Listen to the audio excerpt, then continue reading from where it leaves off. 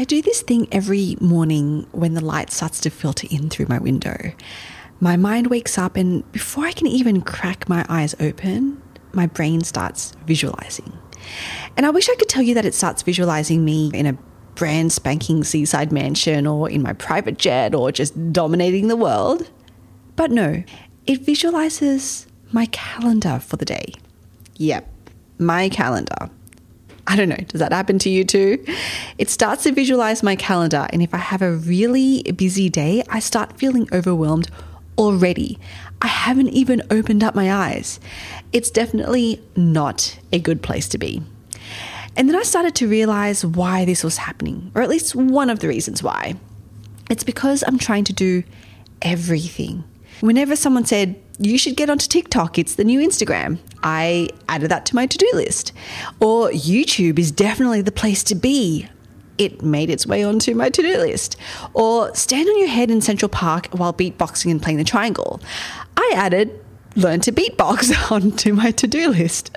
I was trying to do everything to the point that my calendar was where my mind went as soon as it woke up. If there's a sign that something needs to, that was it. And so I had to learn to be smarter. How do I funnel out all of the noise and just focus on the top 1, 2, or 3 things that can actually move the dial for me? And that was when I decided to do my own research to really find out what it is that the more successful podcasters are doing right now to grow their audience in order to monetize that audience. That was the whole reason behind writing the State of Podcast Marketing report that I dedicated episode 41 of this podcast to. Because knowing what successful podcasters are doing gives me the cheat codes to short circuit all the opinions and just focus on the data. So now I don't have to wake up to my calendar any longer.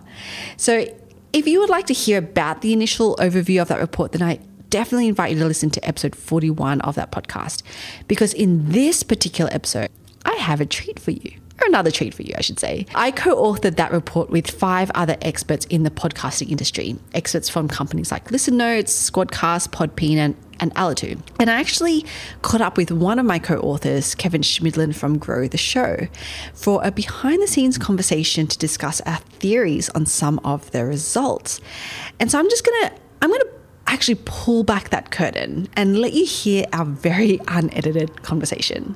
Oh, and pro tip, we're going to be referring quite a bit to the actual pages of the report in our conversation. So if I were you, I would head over to the show notes now, like right now, unless you're driving, that may be a little bit difficult. But head over to the show notes right now and grab the free report so that you have it on hand as we discuss it. So we'll take a quick 30-second ad break, and when we come back, we'll get into that raw, unedited conversation that I had with Kevin on the channels podcasters attribute to their success. Hey guys, my name is Rashawn, and I am the host of the Motivate, Grind, Succeed podcast. Now, while podcasting is incredibly fun, unfortunately, not all of it is sunshine and rainbows, and believe it or not, there is an uncool side to it, and I'm talking about your podcast copy. And if you're anything like me, you hate that part with an absolute burning passion. But that is where Capsho comes in. Capsho, unlike any other AI copywriter, is built specifically for podcasts. I'm talking all of your podcast copy, titles, episode descriptions, show notes, and even social media captions, and so much more are all SEO optimized and generated for you in just a few minutes from one audio file. That's it. Personally, Capsho has enhanced my workflow by cutting down my copy generation time to 1/6, yes, I did the math, of the time, while also quadrupling my downloads in the span of only 4 months. I mean, think about it, guys. All of your podcast copy is done and SEO optimized in a fraction of the time it would take for you to do it yourself.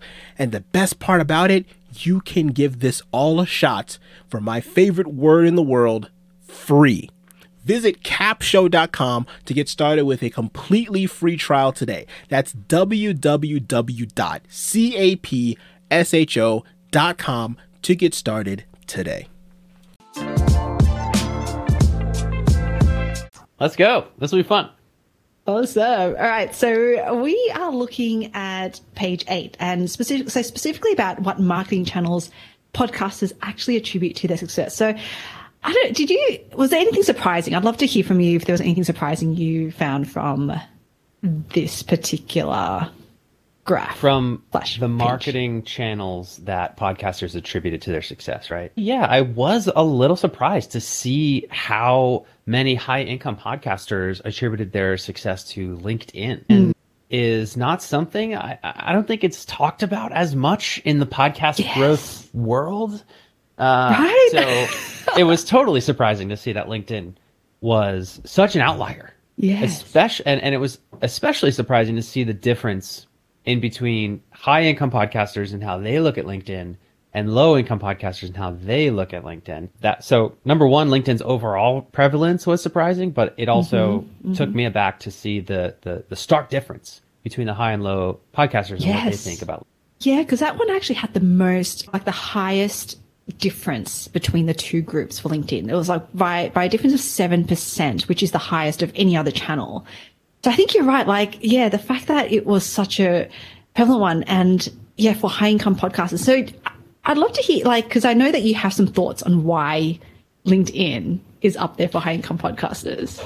I do. And I think, so a couple thoughts as to why that is. So number one, I think it shows a fair amount of savvy in the high income podcasters that they know to go after underpriced attention. So everybody's talking about TikTok and Instagram and shorts these days. Everybody's talking about short form video. And so since that's what everybody's talking about, there's the most competition for attention there. LinkedIn, folks aren't talking about as much. And so it's what Gary Vee calls underpriced attention, meaning, it's just cheaper to get eyeballs there. So number one, it doesn't surprise me that while initially the data surprised me, when thinking about it, it doesn't surprise me that high income podcasters knew to go to LinkedIn for some of that underpriced attention. The other thing that I'll say is that if you're a lower income podcaster, I don't necessarily think the conclusion needs to immediately be, oh, well, I should get on LinkedIn. That doesn't necessarily need to be like the message there, because I'm also willing to bet that part of this discrepancy has to do with the fact that the high income podcasters that are on LinkedIn probably have business shows. Their show might relate more towards something professional. They might even be online business owners. And when your show is business and impact focused like that, it's a little bit easier to monetize, especially if you consider selling products or services as monetization, which a lot of online coaches, online business owners, online experts do. So, like I said, overall surprising to see LinkedIn so heavily represented by the high income podcasters. But I also think there is a little bit at play there that just has to relate to they're probably talking about business, which inherently makes more money. Yeah, such a good point. And I would add on to that as well that I would posit, I don't know whether or not this is true because we didn't go into this in the data, but that high income podcasters are probably also using LinkedIn specifically because they know exactly who their audience is and that they are on LinkedIn. Versus, I get the sense, and I don't know if you get this sense as well, Kevin, but I know I did this when I was like, I'm serving everyone, surely. But when you kind of feel like you're serving everyone, or you're talking to a lot of people, then you might tend to gravitate towards the platforms where it's like, well, everyone's on Instagram, and I hear that everyone's on TikTok now, right? So I don't know. I wonder if there's a little bit of that coming into this as well. Deidre, that was one of the first thoughts I had as well. Totally agree with you there. I think you probably will see folks that have a more broadly focused show gravitate towards more broad platforms like TikTok, especially TikTok. TikTok is probably the broadest one, and then Instagram. And also I'm willing to bet, in addition to that those folks are the more sort of entertainment-based podcasters, because that type of stuff generally plays better on TikTok and Instagram than like a business or an impact focused one. But yes. I agree with you 100%. TikTok and Instagram are broad platforms, and it is more difficult to monetize a broad show. It's just kind of full stop. The more broad your audience definition is, the harder it is to make good money from the show. So I think I totally agree with your observation. 100%. Awesome. Okay, so we started with kind of like, that's the biggest surprise. And what I loved about what you picked out about LinkedIn was that, no one talks about it. Now, what's really interesting is, I mean, I don't know about you, but I don't feel like with the next, like email, for example, like no one really talks about email that much, especially around with a podcast show. So what's really becoming really interesting is like, oh, wow, all these platforms or channels that people don't really talk about, high income podcasters are on and using more of than low income podcasts. Like, do you have any thoughts on that? Because I just find that fascinating as a data point. It is. And what came to mind was just how conventional wisdom is just usually wrong. That was literally my first thought when I saw that. And I'm like, of course, all the things that everybody thinks is going to grow their podcast is not the thing that's actually going to grow their podcast. And I feel like that's just how life goes, right? So it's like the shiny object syndrome thing, right?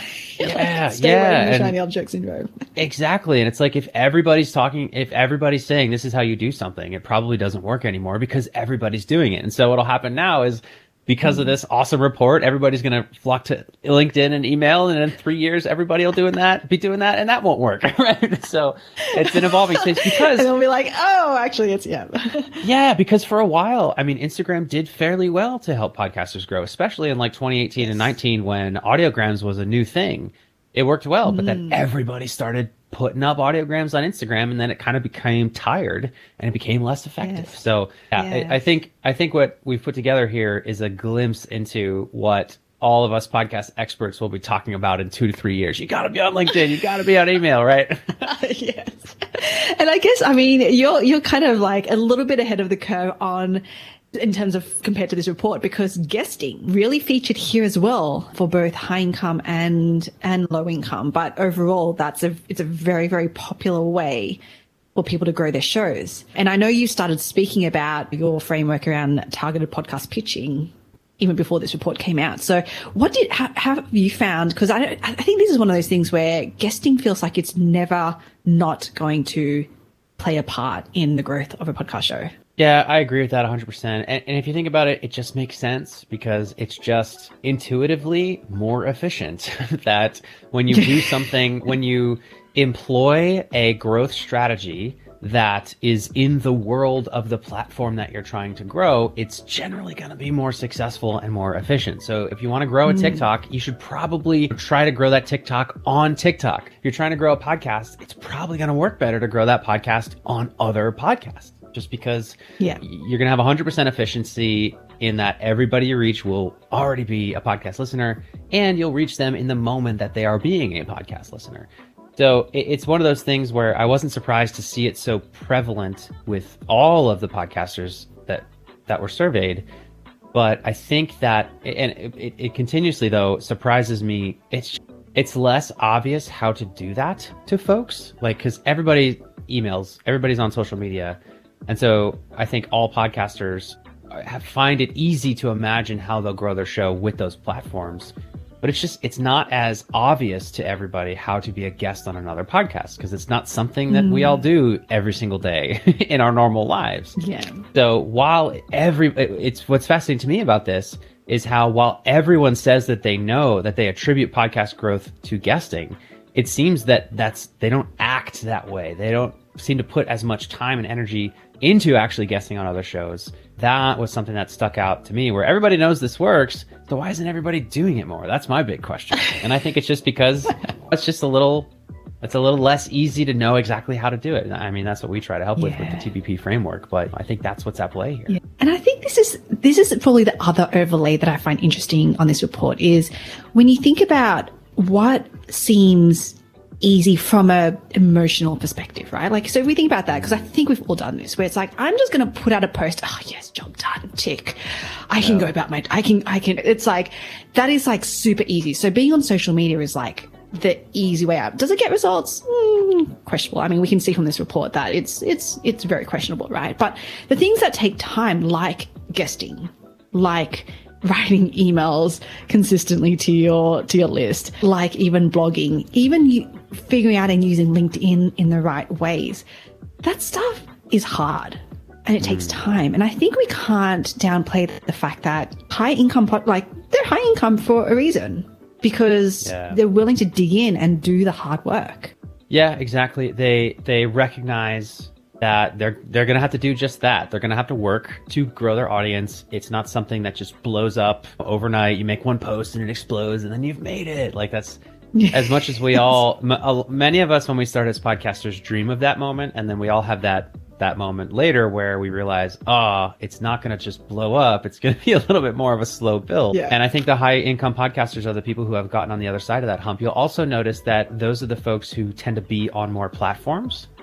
And I think that also indicates that they're in it for the long game. They understand they have to have multiple strategies to grow a show, and that they are clearly seeing the value of staying consistent and showing up consistently in many different places. Yes. Okay. This is an awesome segue into looking at another page of the report, because I think what you are referring to is now page 10, where we talk about how many channels podcasters are actively promoting on. And high income are seven, eight channels on average. Low income podcasters, 5, 6, sometimes 8, depending. Like it's a little bit. Yeah. So I think you're right. Like they are just on more channels. So they figured out a way to be on more channels, but be able to do it hopefully, seemingly more consistently and more intentionally, I think.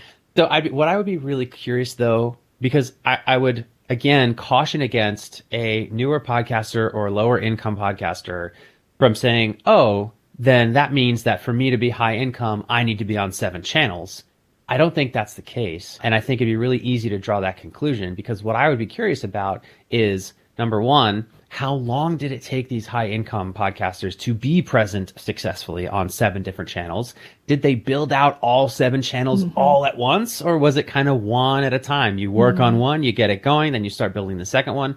I would posit that it was probably the latter. It was probably a little bit more of a slow build. And what I'll also point out is that they might be on 7 channels because they're a high income podcaster, which means that they can afford to hire help to be effective on 7 channels. So we want to be careful not to, as early podcasters, draw conclusions that, if I want to be a high income podcaster, I need to be on 7 channels. That's kind of like, a billionaire flies around on private jets. So in order for me to be a billionaire, I need to fly private, right? So it's like, no, not really. It's the other way around. But again, that's the thing that I would be curious about is which came first, the 7 channels or the high income? Yes.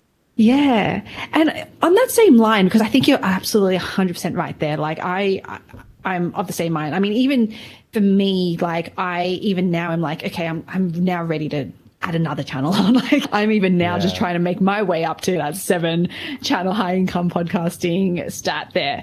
But what was also really interesting, and I don't think you're going to be as surprised by this stat, but on page of the report, I'm looking at page 22. I was like, I'm continuing to scroll. Wow, this thing's long. And what's really interesting is like that number of episode download.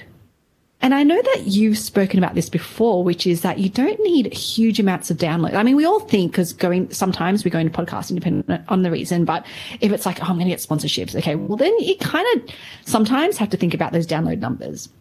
Different if you're like in a niche audience. But I think that's what this talks to, this specific slide talks to, or this page, is around debunking how on average the number of downloads we should be seeing, or we want to see, or whatever, in order to make an income from our podcast. And what I would posit with this is that it goes back to that niche audience. Like people, for example, high income podcasters are able to use platforms like LinkedIn really successfully because they know who they're talking to. And that's kind of the same here, where they don't need a lot of listeners to monetize their podcast. I'm also going to assume that this isn't just from sponsorships, that a lot of this is also from like coaching and using their podcast as a part of their business funnel.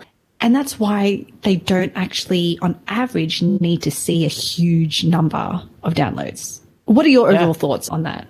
I mean, I think it's absolutely striking that we look at page 22 and see that every single one of the high income podcasters who are making more than $50K a year have fewer than 1,000 downloads per episode.